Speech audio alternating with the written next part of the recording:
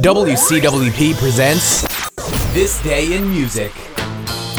Welcome to This Day in Music, the 25th of November.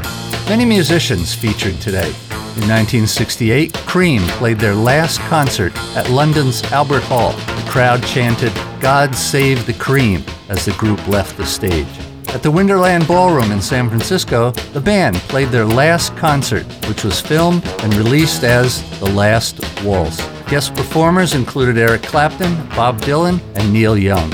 In 1984, the top of the British pop world met at SARM Studios to record the historic Do They Know It's Christmas? Written by Bob Geldorf, the record featured Bono, Sting, Boy George, Paul Young, and others. It sold over 3 million copies and raised $13 million to fight world hunger. And that's it for This Day in Music.